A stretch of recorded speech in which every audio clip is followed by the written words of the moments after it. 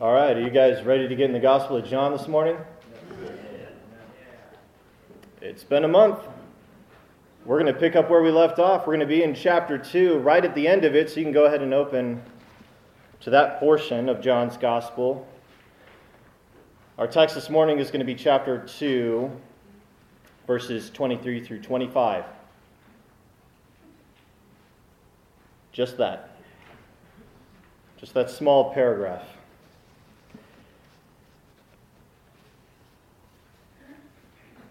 And the reason for that is because this section, this paragraph, really is a transition to the next section. If you look what follows, it's chapter 3, and it is Jesus' interaction with a man named Nicodemus. And I didn't want to get into that and kind of break it up too much, so we'll get into that next time. But this really is a standalone transition. And just so we understand the context, we are going to review a little bit just to bring us up to speed what we covered last time so that we can understand what's going on in this moment in verses 23 through 25. We can understand it rightly. So, as I said last time, we had looked at verses 13 through 22, in which we read of Jesus' confrontation with the Jews inside the temple precinct in Jerusalem. He and his disciples had gone there to celebrate the Passover and to observe the 7-day feast of unleavened bread that immediately followed it. And it was during this occasion that Jesus manifested himself to Israel in an unforgettable way. The temple officials had for some time allowed animal merchants and money changers to set up shop inside the temple precinct in the court of the Gentiles, which was the outermost court surrounding the temple building and the furthest point Gentiles could go when they came to worship the God of Israel. The result of this arrangement was that when pilgrims walked through the entrances to the temple precinct, they stepped into a bustling marketplace. Jesus had obviously observed this scene numerous times before when he came up to Jerusalem for the annual feasts, as he would have as a faithful, obedient Jew under the law of Moses. And no doubt this scene disturbed him every time he saw it. But what was different about this occasion that we had covered last time was that Jesus' ministry as the Messiah of Israel had begun. And he intended to take decisive and authoritative action against this ungodly practice. The animal merchants and money changers had disrupted worship in the temple long enough. Jesus made a whip of cords and he disrupted them. He shut their business down and drove them all out of there. Now, the temple officials confronted Jesus about this action he had taken.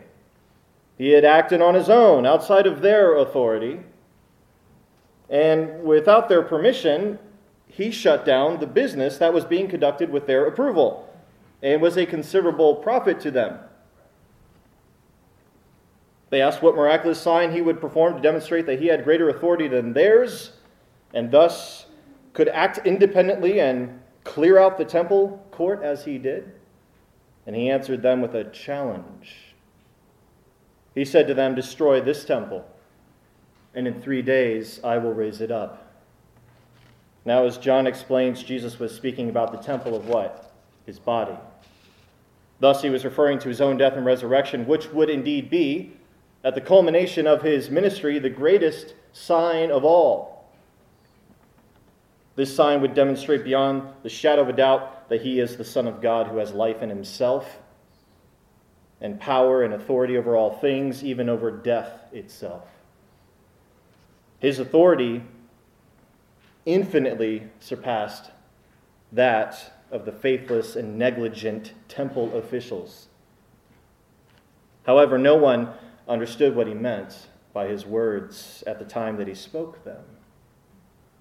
The temple officials dismissed his statement as being absurd because they thought he was talking about the 46-year-old magnificently reconstructed temple building itself that was at the center of the precinct. That grand and glorious building They thought he was talking about that. The thought of him building that from the ground up in just 3 days was ridiculous to them. And they were dismissive of his claim. However, they could not be dismissive of him. After all, he openly challenged their authority, shaking things up. They began to think of what to do with him because they saw him as trouble. They saw him as a threat to their own privileged position. He's shaken up the status quo. We like the status quo. We're going to keep our eye on him, figure out what to do with this man. Now, this was just the beginning of their opposition, though, and they did not have the will of the people on their side. In fact, it seems reasonable to assume that most of the people who were present in the temple precinct at the time were glad that Jesus took the action that he did. If they were of the same mindset as the temple authorities, well then, they themselves would most likely have taken action to stop Jesus from driving out the merchants and money changers. Also, the temple officials would not have been as cautious and would likely have attempted to arrest Jesus. But that was not the case. It seems that the people welcomed what Jesus did. At least they weren't opposed to it.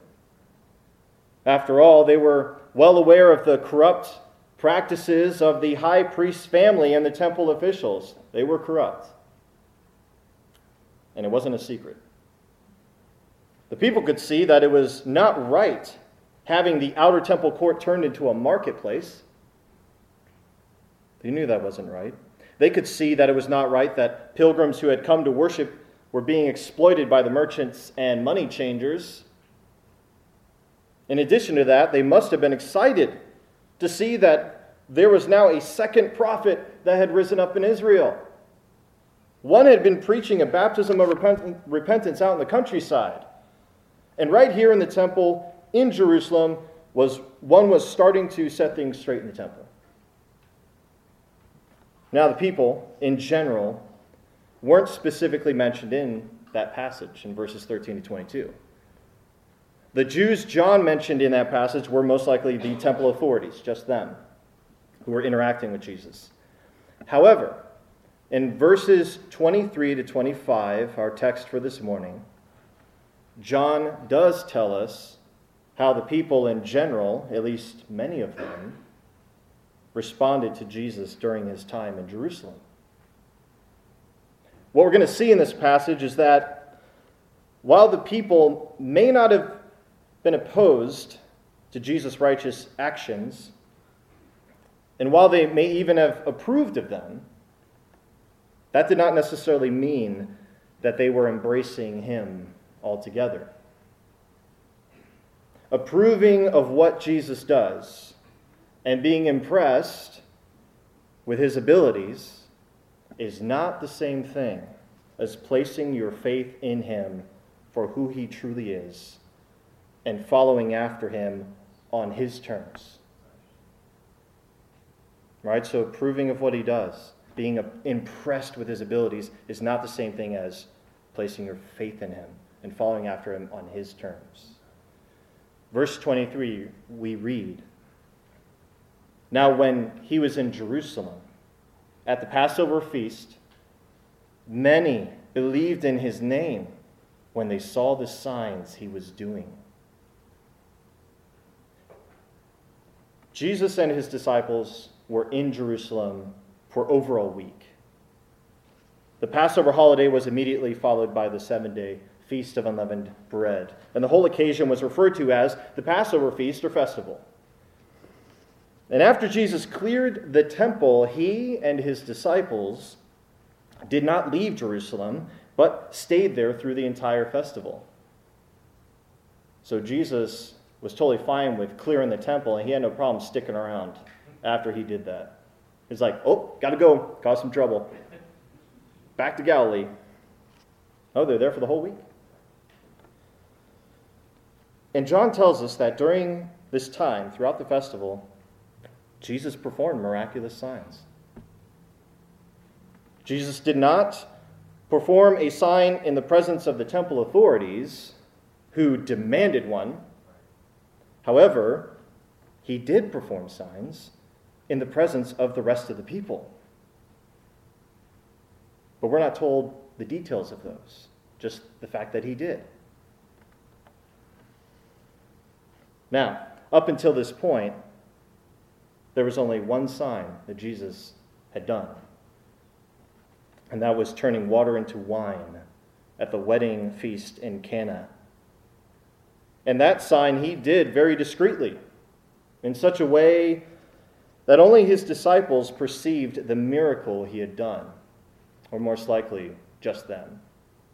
Maybe his mother. But it was discreet. That sign was really for them, to strengthen their faith before he took his ministry public. And he chose to take his ministry public in Jerusalem, with his first public act in the temple itself. This was an initial fulfillment of what God had disclosed to the Israelites through the prophet Malachi nearly 500 years beforehand. Here's what God foretold through this prophet. Behold, I send my messenger, and he will prepare the way before me. And the Lord whom you seek will suddenly come to his temple. And the messenger of the covenant, that is the Lord whom you seek, this one who is the messenger of the covenant, in whom you delight, probably a little sarcasm there. Behold, he is coming, says the Lord of hosts. But who can endure the day of his coming, and who can stand when he appears? For he is like a refiner's fire and like fuller's soap. He's coming to clean up. Jesus appeared in the temple, his Father's house, and he took decisive, righteous action. After this, he performed signs in the presence of the people right there in Jerusalem. Thus, he manifested himself to Israel. The people's expectation for the coming of Christ was at an all-time high already. And here was Jesus, who had cleared the temple and was now performing miraculous signs in their presence in Jerusalem. Ding, ding, ding, ding, ding. What was their reaction? Well, John tells us that many, what? Believed in his name. Hallelujah. Many believed in his name when they saw the signs he was doing. Now, if that was all that was said, then we might assume that there was some sort of revival in Jerusalem, that many of the Jews were saved through faith in Jesus, their Messiah. After all, it says they believed in his name, right? However, the very next verses indicate to us that not all is as it seems. We read in verses 24 and 25, but Jesus, on his part, did not entrust himself to them, because he knew all people, and needed no one to bear witness about man, for he himself knew what was in man. Appearances can be deceiving. To us, that is. But never to the Lord. The reason why is because, as the text says, he knows all people, and he knows what's in us. He's not dependent upon what we say about ourselves, our profession, or what others might say on our behalf concerning our faith in him, our love for him, or our devotion to him. He doesn't need our testimony, us to bear witness about that. He sees beneath the surface. He sees behind what we project. He sees our real substance, that is, the thoughts and intentions of our hearts. Scripture says, "For the Lord sees not as man sees. Man looks on the outward appearance, but the Lord looks on the heart." As a result of Jesus' infallible perception of all men, John tells us that with regard to the many who believed in his name during his visit in Jerusalem, Jesus on his part did not entrust himself to them. His assessment of their belief was that it was untrustworthy. It was a kind of belief,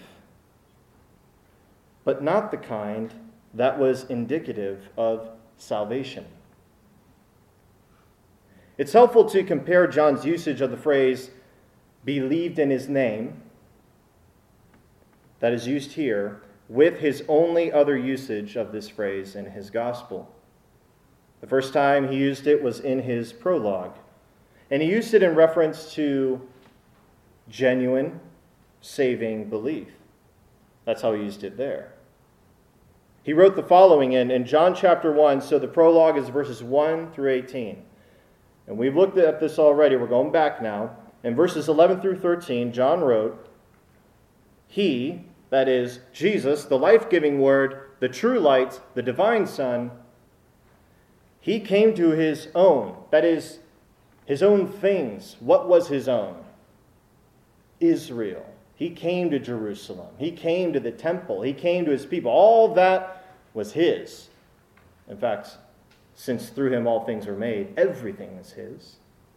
He came to what was his own, and his own people, specifically the people of Israel, his own people did not receive him.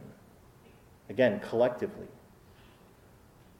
But to all who did receive him, who believed in his name, he gave the right to become children of God, who were born not of blood, nor of the will of the flesh, nor of the will of man, but of God. The difference between the saving belief in Jesus' name mentioned here and the superficial belief of the many in Jerusalem mentioned in chapter 2 is that saving belief is the fruit of being born of God. And it results in receiving Jesus as he truly is.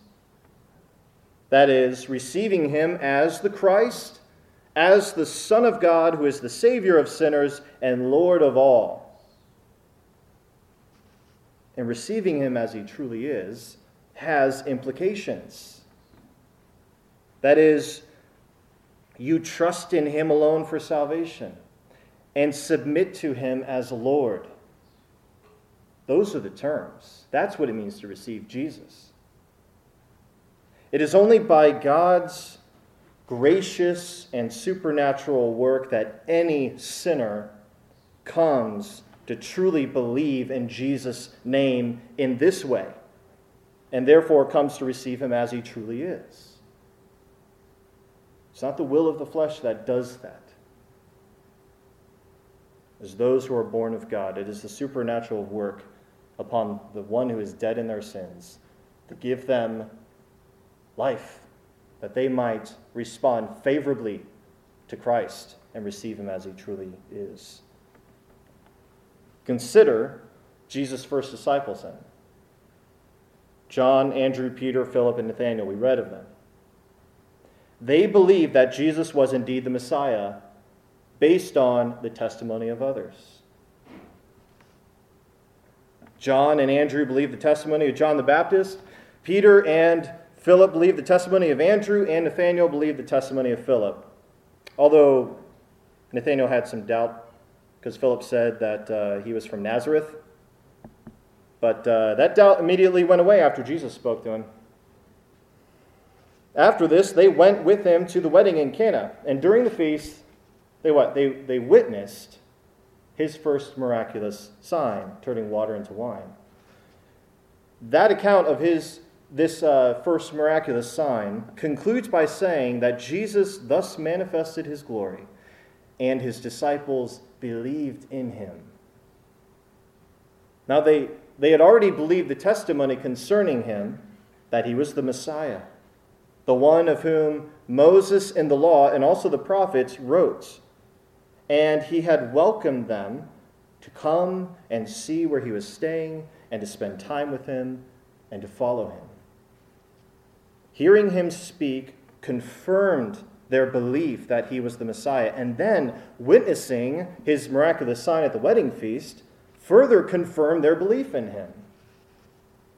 They were already believing. And the more time they spend with Jesus, that belief, that faith is confirmed. He truly is the Messiah. Now, what does our text say concerning the many in Jerusalem who believed in Jesus? Many believed in his name when they saw the signs that he was doing. If one witnessed the miraculous signs of Jesus, then believing in his name would be not just an appropriate response, but the only right response. However, the question that must be asked is, what was the nature of that belief? What was the nature of that belief? Was it the fruit of being born of God? If so, then it would result in them receiving Christ as he truly is. After all, the signs were not intended to be an end in themselves. They were given to point the people to Jesus and to the word that he spoke. Jesus explained later in this gospel, "The works that I do in my Father's name bear witness about me." He said, "If I am not doing the works of my Father, then do not believe me.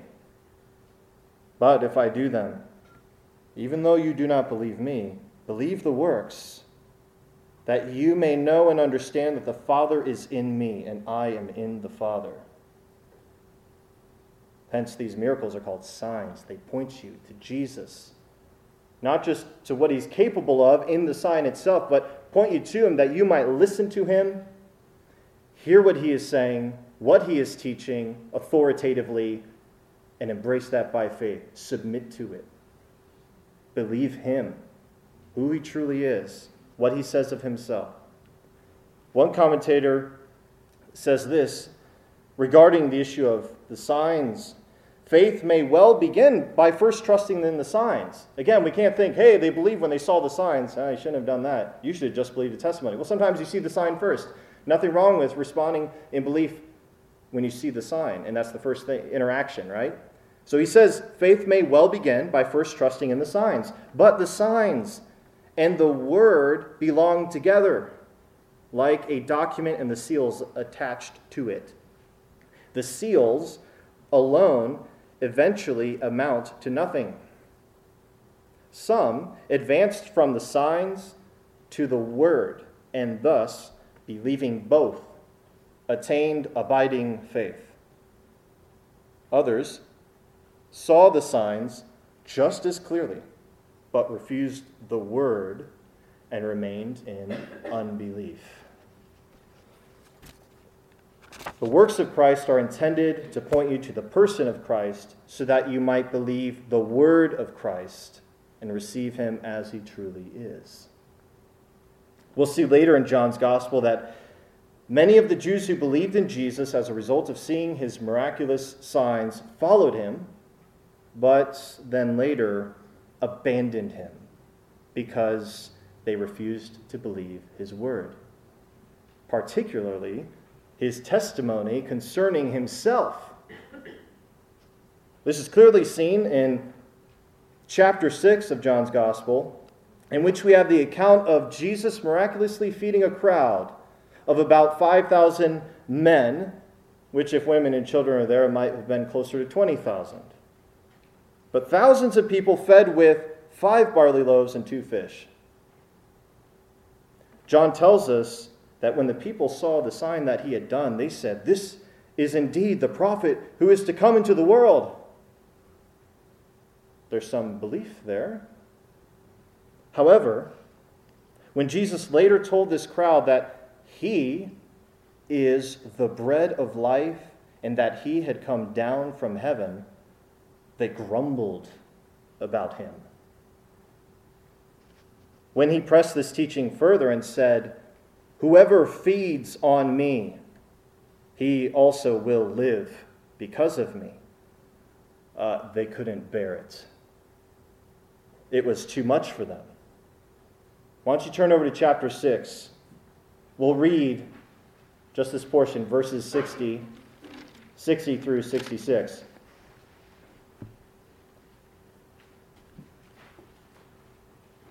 We're catching like the tail end of this account. So the sign's been done. People are like, oh. And they followed after him. But then he starts, talking about himself, teaching. And the more he's teaching, the more they're not really liking what he's saying. What do we read? And starting in verse 60. When many of his disciples heard it, this testimony about himself being the bread that has come down from heaven, the one who feeds on him will have life, who will live because of him. Verse 60, when many of his disciples heard it, they said, "This is a hard saying. Who can listen to it?" But Jesus, knowing in himself that his disciples were grumbling about this, said to them. Now again, disciples is just used in general. These are people following him. It's not exclusively the 12 he's talking about here, just the crowd. So he, knowing in himself that his disciples were grumbling about this, said to them, "Do you take offense at this? Then what if you were to see the Son of Man ascending to where he was before? It is the Spirit who gives life. The flesh is no help at all. The words that I have spoken to you are spirit and life. But there are some of you who do not believe." For Jesus knew from the beginning who those were who did not believe, and who it was who would betray him. And he said, "This is why I told you that no one can come to me unless it is granted him by the Father." After this, many of his disciples turned back and no longer walked with him. In that passage, we saw that superficial believers, they're believing, but it's not a belief that's born of God, generated by God. They're superficial believers. Superficial believers will take offense at Christ's teaching. Profess faith in Christ all you want. Claim to be a Christian all you want. You read the scriptures, you take offense at any of it, you don't belong to him. Or, at best, you've got a lot of learning to do and maturing to do and learning to come under the Word of God. Superficial believers will take offense at Christ's teaching. Superficial belief, we also see, is generated by the flesh, and the flesh is no help at all when it comes to pleasing God. Remember, Jesus said he's speaking words that are spirit and life. And we also saw that Jesus, he knows from the beginning those who are not true believers. That whole time. From day one, he knew who do not truly believe, as in savingly believe. Now, let's go a little further. John chapter 8. One more example, because I wanted us to camp out on this passage, 23 to 25 in chapter 2, because it tells us something important that we're going to keep seeing in John's gospel. And we have to understand it rightly. Just because it says people believed, or they believed in Jesus, they believed in his name, doesn't mean that they were truly born of God, and therefore their belief was still a damning belief. They were still in their sins. They were not saved. And that belief, it comes out later. The substance of that belief. Or I should say the lack of substance of that belief. In chapter 8, verses 25, start in verse 25. I'll read a little faster because I want you to see the flow here. What we're going to see is that superficial belief is once again exposed by the word of Christ. He's going to expose it. We see the people's true and underlying hostility towards Christ well up to the surface. I mean, it was well hidden, but again, by his word, it gets exposed and it starts coming out, even to the point of wanting to kill him. Ready? I'm going to read relatively quick, starting in verse 25 through 59. Don't worry about it. We're going to read the whole thing. So they said to him, "Who are you?" Jesus said to them, "Just what I have been telling you from the beginning. I have much to say about you and much to judge, but he who sent me is true, and I declare to the world what I have heard from him." They did not understand that he had been speaking to them about the Father. So Jesus said to them, "When you have lifted up the Son of Man, then you will know that I am he, and that I do nothing on my own authority, but speak just as the Father taught me. And he who sent me is with me. He has not left me alone, for I always do the things that are pleasing to him." As he was saying these things, many believed in him. See that? So Jesus said to the Jews who had believed him,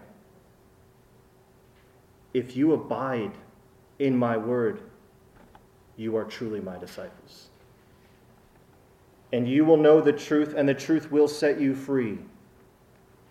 They answered him, "We are offspring of Abraham, have never been enslaved to anyone." Not true. Egypt. Rome. But there's their response. "We're offspring of Abraham and have never been enslaved to anyone. How is it that you say you will become free?" Jesus answered them, "Truly, truly, I say to you, everyone who practices sin is a slave to sin. The slave does not remain in the house forever. The Son remains forever. So if the Son sets you free, you will be free indeed. I know that you are offspring of Abraham, yet you seek to kill me, because my word finds no place in you. I speak of what I have seen with my father, and you do what you have heard from your father." They answered him, "Abraham is our father." Jesus said to them, "If you were Abraham's children, you would be doing the works Abraham did. But now you seek to kill me, a man who has told you the truth that I heard from God. This is not what Abraham did. You are doing the works of your father did." They said to him, "We were not born of sexual immorality. We have one Father, even God." You see the hostility? See what they're saying about him? Jesus said to them, "If God were your Father, you would love me, for I came from God and I am here. I came not of my own accord, but he sent me. Why do you not understand what I say? It is because you cannot bear to hear my word. You are of your father, the devil, and your will is to do your father's desires. He was a murderer from the beginning and does not stand in the truth, because there is no truth in him. When he lies, he speaks out of his own character, for he is a liar and the father of lies. But because I tell the truth, you do not believe me. Which one of you convicts me of sin? If I tell the truth, why do you not believe me? Whoever is of God hears the words of God. The reason why you do not hear them is that you are not of God." The Jews answered him, "Are we not right in saying that you are a Samaritan and have a demon?" Wrong, wrong. Jesus answered, "I do not have a demon, but I honor my Father, and you dishonor me. Yet I do not seek my own glory. There is one who seeks it, and he is the judge. Truly, truly, I say to you, if anyone keeps my word, he will never see death." The Jews said to him, "Now we know you have a demon. Abraham died, as did the prophets, yet you say, if anyone keeps my word, he will never taste death. Are you greater than our father Abraham, who died? And the prophets died. Who do you make yourself out to be?" Jesus answered, "If I glorify myself, my glory is nothing. It is my Father who glorifies me, of whom you say he is our God. But you have not known him. I know him. If I were to say that I do not know him, I would be a liar like you. But I do know him, and I keep his word. Your father Abraham rejoiced that he would see my day. He saw it and was glad. So the Jews said to him, You are not yet 50 years old, and have you seen Abraham? Jesus said to them, Truly, truly, I say to you, before Abraham was, I am. So they picked up stones to throw at him, but Jesus hid himself and went out of the temple. Do you see that? Oh, but this was the crowd that believed. And again, they were believing what he was saying initially, but he kept teaching them the truth. They couldn't bear to hear it. So what we've seen in both of these accounts, that we'll get to eventually and look in greater detail. But what we've seen in these accounts is that by refusing to believe the word of Christ, the Jews had refused to receive him as he truly is. And thus they revealed that their belief in him was not of God, but was a response generated by their own sinful flesh. It was a belief that was driven by deceitful desires and self-serving motives. How many people embrace Christ because of what he can do for them, but they're not willing to truly follow after him and submit their lives to him? Jesus was not surprised, though, by these disciples' eventual rejection of him. As John says in our text, he knew all people. And he knew what was in man. He saw the heart. He could see the true nature of a man, so that in the face of any man's belief in him, he knew whether that belief was the fruit of being born of God or just a facade.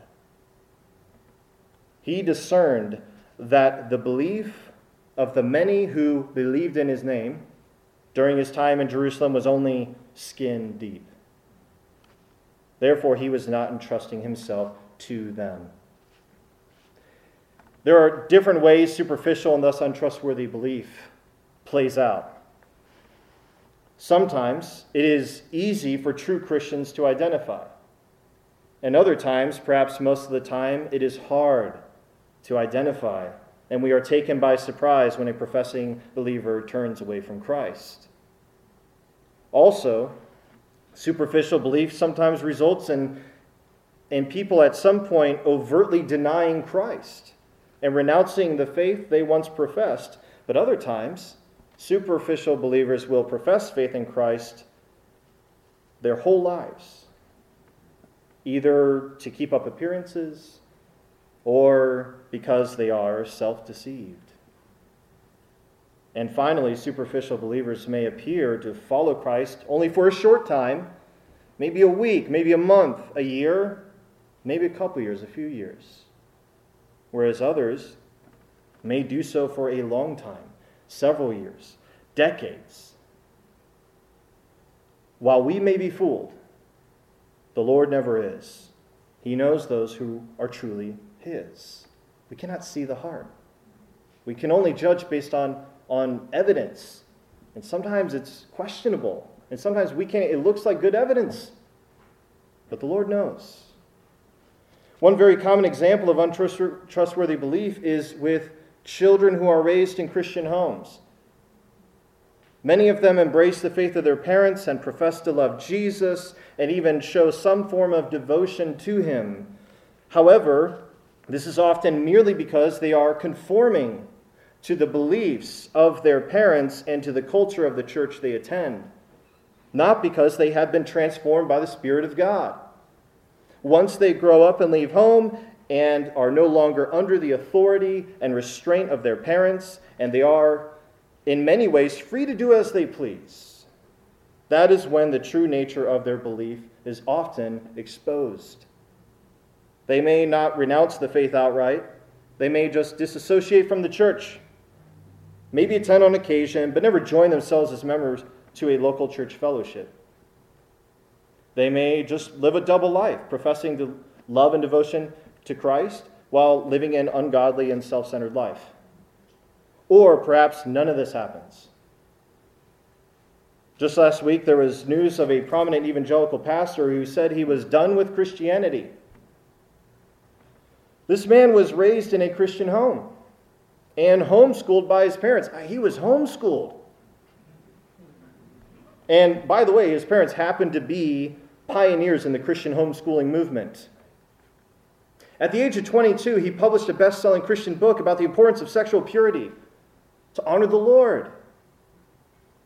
That same year, he began an internship at an evangelical megachurch and was mentored by the senior pastor there. And 7 years later, when he was about 30 years old, he stepped into the role of senior pastor at that church. 10 years later, at the age of 40, he stepped down from his senior pastor role with his church's blessing so that he could get a college degree. He never had formal education. He wanted to pursue that. He wanted to get a college degree and then go to seminary. 4 years after that, which brings us to the present, he announced that he has renounced the faith and no longer identifies himself as a Christian.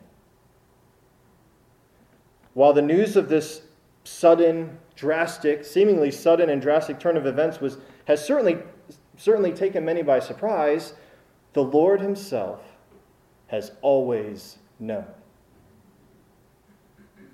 He has known this man's heart, and he has discerned that this man's belief has always been superficial.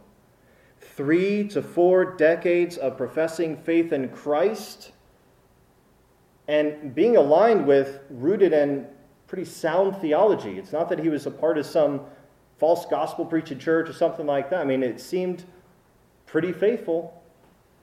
3 to 4 decades of that. And yet, Christ was never entrusting himself to this man, while a lot of Christians were, assuming he was a godly man, devoted to Christ and shepherding them. Christ did not believe in this man's belief, because as sincere as it might have been, it was not the fruit of being born of God. So what is the nature of your belief in Jesus? What is the nature of your belief? What is it? Every one of you. I'm talking to every one of you. Has it resulted in you receiving Jesus as he truly is? As the Jesus of Scripture, who is Lord of all and who places demands upon your life?